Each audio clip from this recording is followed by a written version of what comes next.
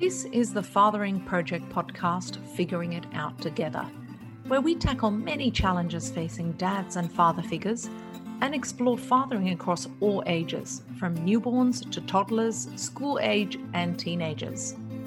We speak with experts in their fields to help you navigate solutions and positive outcomes for each stage of your fathering journey. Let's figure it out together. Hello and welcome to the Fathering Project podcast. Káti here, and today I'm thrilled to be joined by Josh Waldhorn.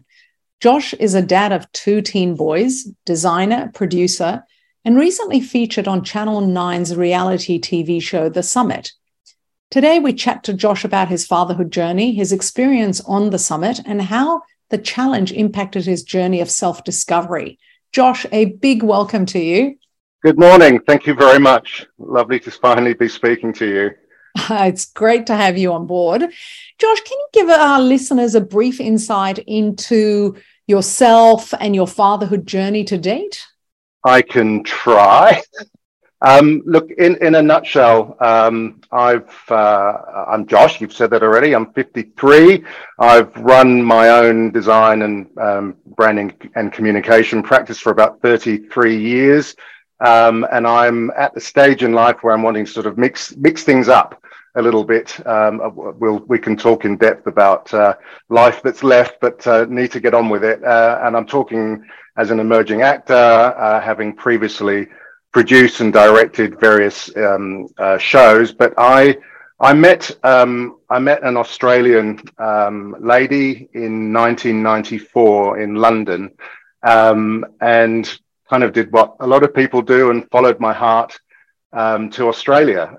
So I followed her and we lived in Sydney for about 15 years. And in that process, we ran, as young people do, naively and innocently through the daisy field of life, hand in hand, acquiring debt everywhere we looked. You know, we had children, not quite 2.5 children, but we had 2 children, as you pointed out. And look, you know, it was the eye of the storm of life, I suppose, which I think most parents would be familiar with. Life becomes a massive juggle. It's not about you anymore. You have a team to look after and feed, and invariably there are times of anxiety and stress and tiredness.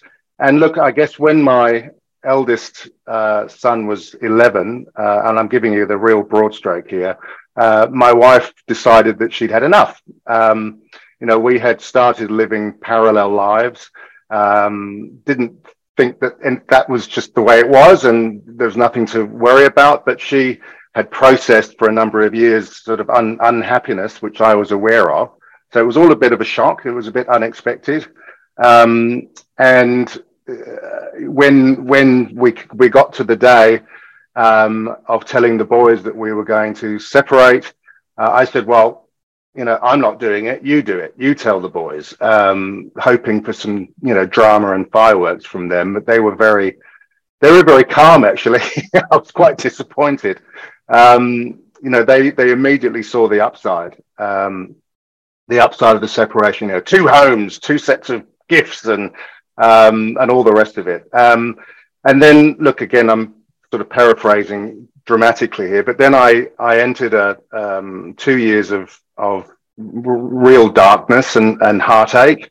I was pretty crushed by the departure of my wife and the breakup of my family, which meant everything to me, and I'm a deeply loyal person.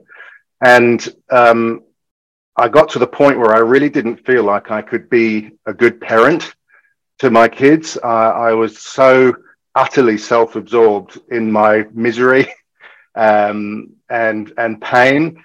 Went through a lot of, you know, deep introspection. And look, I guess I realized, and I dated like a man possessed. I mean, I got straight onto the dating scene, which really was kind of a Nurofen. It was paracetamol for the pain. I just didn't like being by myself, and I needed confirmation or affirmation that I was still attractive, and that there was still something that people would like in me, having been, I suppose, rejected.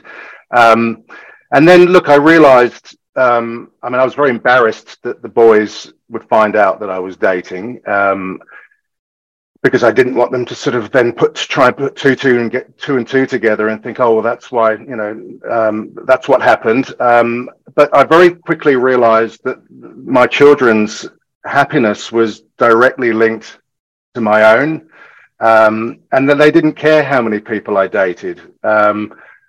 So I literally pulled my finger out and got out of the slump, and I realized actually, the conclusion to that was that I actually realized that my wife had done me an enormous favor, that she had been much, much braver than I ever would have been.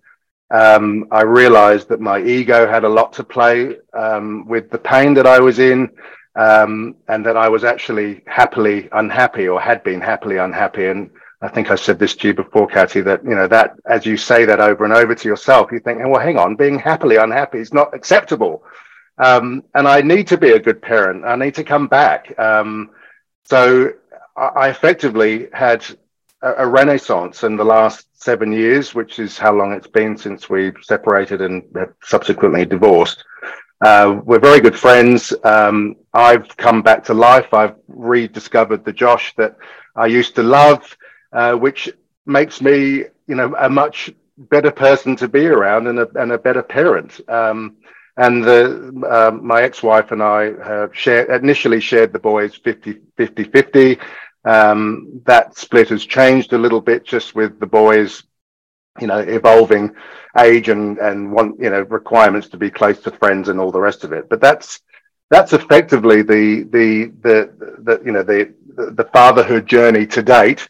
So it's yes, it's been extreme. It's been extreme, but I'm in a very good place at the moment. Well, thank you for sharing so openly your journey. Or was it too much? Not at all, no. Look, there are a lot of families who go through a similar thing, and you've got 2 teenage boys as well, and that must be a handful. But what would be your best piece of advice for any dads who are listening, who are navigating a similar turbulent time within their marriage and trying to be really good dads to their kids, but finding it difficult to do that because of what's going on at the personal level? Look, it's a really difficult and hard place to sort of navigate that darkness, because you really don't feel like yourself. You become somebody else. And that self-absorption is kind of hard to avoid. But all I would say is try to be kind to yourself and try to be kind to your partner, because there's a reason why your marriage or your relationship hasn't worked or isn't working. And no one is really to blame. Everybody deserves to be happy, including yourself. Don't focus so much on what you've done wrong, what you should have done better. Focus on why this has come about, and focus on what you need to be happy. Are you happy? What's missing for you? So flip the focus around is really what I'm saying, and be kind and gracious, and you will navigate your way through. You'll pull yourself out of that dark hole. And hopefully you'll look back and you'll go, wow, that was a good decision, because I'm now actually free to be myself again. And that makes perfect sense, because your happiness as a parent or as a father is directly linked to your children's happiness. So you can't be the right kind of dad that you want to be unless you're in a good place yourself. So thinking about that, what are some of the most rewarding aspects of fatherhood that you have experienced to date, given, the turbulent 7 years that you've gone through recently? Look, it's a massive topic. To be honest, even considering myself a father still freaks me out. Even after, well, I don't know what the combined years is, but they're 18 and 19 now, just about. when they call me dad, I still kind of look at them and go, sorry, are you talking to me? You know, it's like, are you sure I'm your dad?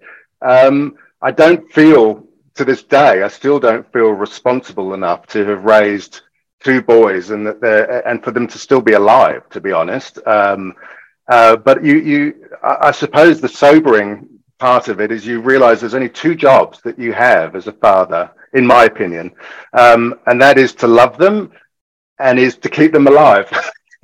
Those are the two fundamental tasks that have sort of been, given to me as a dad. And I guess when you realize that, that you are actually their everything, you are the most important, or, one of two, at least, most important people in their lives, and how impressionable they are, and how they do feel your mood and they do read your emotions. So it's an enormous responsibility that I feel that I've had to demonstrate to them also what a good human should look like. Going into life, that's my job. I've got an enormous role to play, and I suppose during the separation, I was, obviously, keen to have time with them, and I did organise a trip to go on a trek to Nepal with both of the boys. We actually had an invitation to a Sherpa's wedding, which I couldn't ignore. It was one of those once in a lifetime opportunities. But cutting a long story short, the three of us trekked to the top of Poon Hill to watch the sun rise, dawn over the Annapurna range. And I stood there with both the boys, one on either side of me. I burst into tears at just the sheer beauty and the grandeur of what we were seeing. My eldest son also burst into tears, or actually maybe he didn't, but he was saying, God, Dad, isn't it beautiful? Isn't it stunning? And the other son next to me, there's a younger one, said, I don't know what all the fuss is about. It's just a rock with snow on it. All this fuss. And I thought, you know what? I was in a moment when I couldn't have been happier. I got two very different souls who are part of me. I made them from nothing. They are my gang. This is my crew. And that was probably a moment of extreme happiness and of love and achievement. And I then subsequently, based on that passion that my eldest had shown, took him to climb Kilimanjaro. The youngest would rather go and shopping in New York. He's one of those types. Not that he has. They're not spoiled. But I took the oldest to climb Kilimanjaro, and he was the second youngest by 3 months to climb it. And it was such a self-discovery for him too, as in confidence and his ability to push through discomfort, which is something that when you look at teenagers, I mean, anything they don't like, they drop in a heartbeat, so to have a teenager display passion or a desire to do anything was an absolute thrill. And to know that I was integral and played a part in that. And he still talks about it as something that's shaped him to this day. So yes, those are a couple of super proud moments of fatherly love and realization. What you've just said, Josh, confirms the saying that you don't know what love is until you have kids. But you also don't know what challenge is until you have kids. So no, you don't. And you know what? I've often talked about not really sort of knowing what true love is, because all of your life, it's really all about you. As you're growing up, it's about you, it's about you, it's about you. You got school, and then you're following the status quo, school, university, find a partner, get married. You've now got a partner in life. It's all about a team, but it's actually not. It's still, in my mind, it's still really about you. And it's only when that little child is born that is instantly dismissed. The minute that child is born, there's not a hesitation. You'll take that bullet, you'll take that truck in a heartbeat. And that is an enormous shift after, in my case, 30 odd years of me.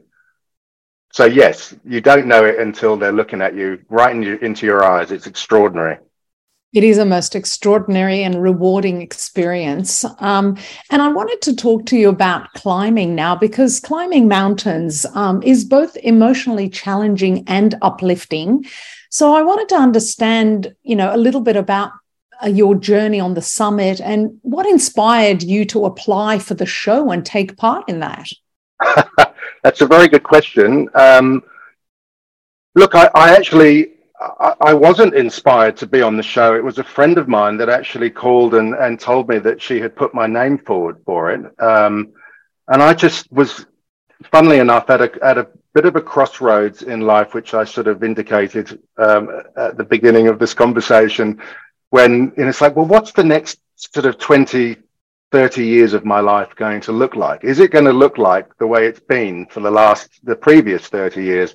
And to be honest, the answer to that is shit, I hope not. I really don't want to do the same again. It's not good enough.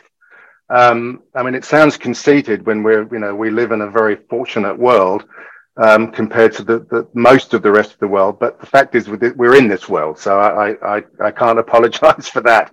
But I'm not, and having just lost my father, I watched him give up when he was still capable. And I suppose it's the fear of not living life. It's letting complacency set in, the middle-age complacency, which I think is the biggest enemy of middle age is complacency.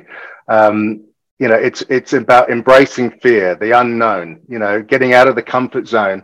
Comfort zones are nice, safe, warm, snuggly places, but I think they're terribly dangerous if you stay there for too long. So, and also, I suppose at 53 years of age, I've actually never been better equipped to live life. And I'm talking about the next 25, 30 years. Why would I, when I finally got the tools to live my life, why would I turn my back on them and start powering down? And I see so many people start powering down. Oh, no, I don't have the energy for that anymore. They're just happy to crawl into that comfort zone. And I'm absolutely determined that's not going to be me. So when this opportunity came along, I thought, you know what? Yes, why not? It ticks all the boxes. I mean, how out of your comfort zone can you be? Middle-aged man going on a national reality TV show, bring it on. So, and look, so I said yes. And then I went through the whole process of various interviews and casting calls and then full psych tests, which was very in-depth. I mean, I learned stuff about myself just from the depth of questions they were asking, and then a full physical and was one of 14 people out of thousands to be chosen. So yes, that was the motivation. I suppose it coincided with how I wanted to live, and I thought, what a great way to kick the campaign off for the next chapter of my life. It's inspiring. It's inspiring that you took a leap out of your comfort zone the way you did, and put yourself out there to, as you're saying, experience life and feel the joys of it again from a slump position. That's really inspiring, Josh. Parenting frequently calls for adaptability and resilience, to say the least. Did any Tell me about it, yes. Did any real life experiences shape the way you handled the high pressure moments during the summit? Do you know, I think you've said it yourself. I think it was the life experience that I've had is what, allowed me to be able to take this challenge on. I mean, that's what I was talking about, that toolkit, that qualification that I finally have after all this time of life. I've been in so many situations. I've learnt resilience. Mountaineering, I suppose, has been, in general, been my learning ground for what I'm capable of, and has taught me resilience, other than obviously what you naturally pick up along the way. So in a way, the summit, or being part of the summit, was, yes, it was difficult. Yes, it was challenging. And once Jackie and Kitty were gone, I was the eldest by 14 years. And being able to keep, go toe to toe with the young ones, was a wonderful thing, to experience. I'd say the reason it was super tough was that, it was physical as well as mental. At the end of a 7-hour day of hiking and filming and doing challenges, which you've seen. I mean, those challenges were absolutely energy sapping, and you just, at the end of the day, all you wanted to do was climb into a sleeping bag. But when you did finally climb into that sleeping bag, you couldn't switch off because you were having to be cunning. You having to sort of think about, the 20 chess moves, because you knew that the other contestants were doing the same. And I don't know about you, but thinking through one chess move is exhausting enough. So, and that's without the physical stuff that came before it. So it was, it was pretty tough.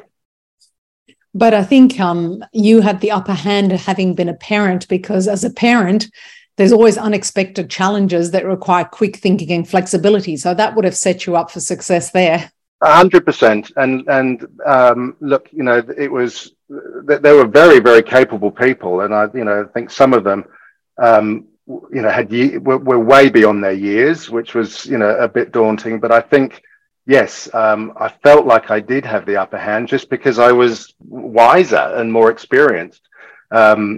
And if any of them are listening, then don't take that the wrong way, but it's just a fact. I've lived longer. I've learned more about myself. I've learned more about how I deal with things, or how to deal with situations that perhaps some of the younger people, haven't had the opportunity to yet. So it was hats off to them, because I'm not sure if I didn't have, those years under my belt, that I would have been, capable of doing this, to be honest. Yeah, and stepping out of your comfort zone and taking on new challenges really does give you an opportunity for personal growth and self-discovery. And from what you've been saying, the summit really did afford you that. Can you give us a further insight into that? Did you? Look, I can just start off by saying, the whole experience was off the wall bonkers. It really was. And as an aside, my boys were terrified that I was going to get myself cancelled, because I do tend to just say what I'm thinking and can be a bit inappropriate. And they lived in fear that, oh, Dad, please don't get yourself cancelled. It's so embarrassing. But I thrive for bonkers, to be honest, and I feel myself when I'm bored. It sounds a bit melodramatic, but I feel like I'm slowly dying when I'm bored. So yeah, it ticked the box for bonkers. And as I said a moment ago, it's for me, it's rare to be in a room with 13 extraordinary people, let alone 2 weeks of an intense challenge. I've never been in that situation before. Literally 13 extraordinary people. But look, what it did teach me, or what it did reinforce, is that, you're never too old to test yourself and to learn as a result. Never too old. That's just an excuse. And that's something I'm vehemently opposing. And I guess it also reinforced my commitment to myself to make sure that I never rest on my laurels. I want the experience of our little world and of the life that we're given to be my legacy, I suppose. I've kind of coined a phrase that I want a legacy that's worth remembering. And that's up to me. That is totally up to me. And I want to be able to pass what I can down to my boys, as a role model for them. And hopefully the show was, for them to some degree. They were proud of me. They've been quite sort of unspoken about it. But I think it was kind of meaningful to them to see their old dad doing his thing. Although, yeah, the edit could have been a bit kinder, but anyway, that's another conversation. But I think that's exactly what you said. What you did was a great role model to your children, challenging yourself, showing that you can do anything at any age. And sometimes, as you said before, we get to a stage in our life where it feels stagnant, and taking part in a challenge is a great way to kickstart a new journey and start a fire within you. Yeah, absolutely. And I'm an absolute fan of constantly setting yourself challenges. I'm not suggesting people all go out and try and be on a reality TV show. That was kind of extreme, and I took it with gusto. But yeah, constantly have something on the horizon, you know, something to look forward to, something to work towards. For me, mountaineering is that challenge, because it means I have to work out. I have to go to the gym. Just going to the gym to be healthy is boring to me. You know, it's like, okay, it sort of feels like kind of cost of entry. I need more than that. You know, when you're mountaineering, if you don't train, you potentially will die. I mean, it's just, or you may not have the energy or the strength to go the extra mile to help somebody else. So it sort of forces the issue. So yes, challenges. I have to keep finding ways for the rest of my life. And physically, I probably may have 15 years. So again, I sort of start breaking that chapter 2 down. I have to act now and keep myself on my toes. Thank you, Josh. It has been an absolute pleasure having you join us today. Thank you for sharing your journey with us so fully and with vulnerability and openly. It's you're very welcome. Inspiring and reminds us all actually to live each day to the full. We look forward to speaking with you again very soon. I hope so. Thank you so much. Thank you, Josh. Cheerio. Bye-bye.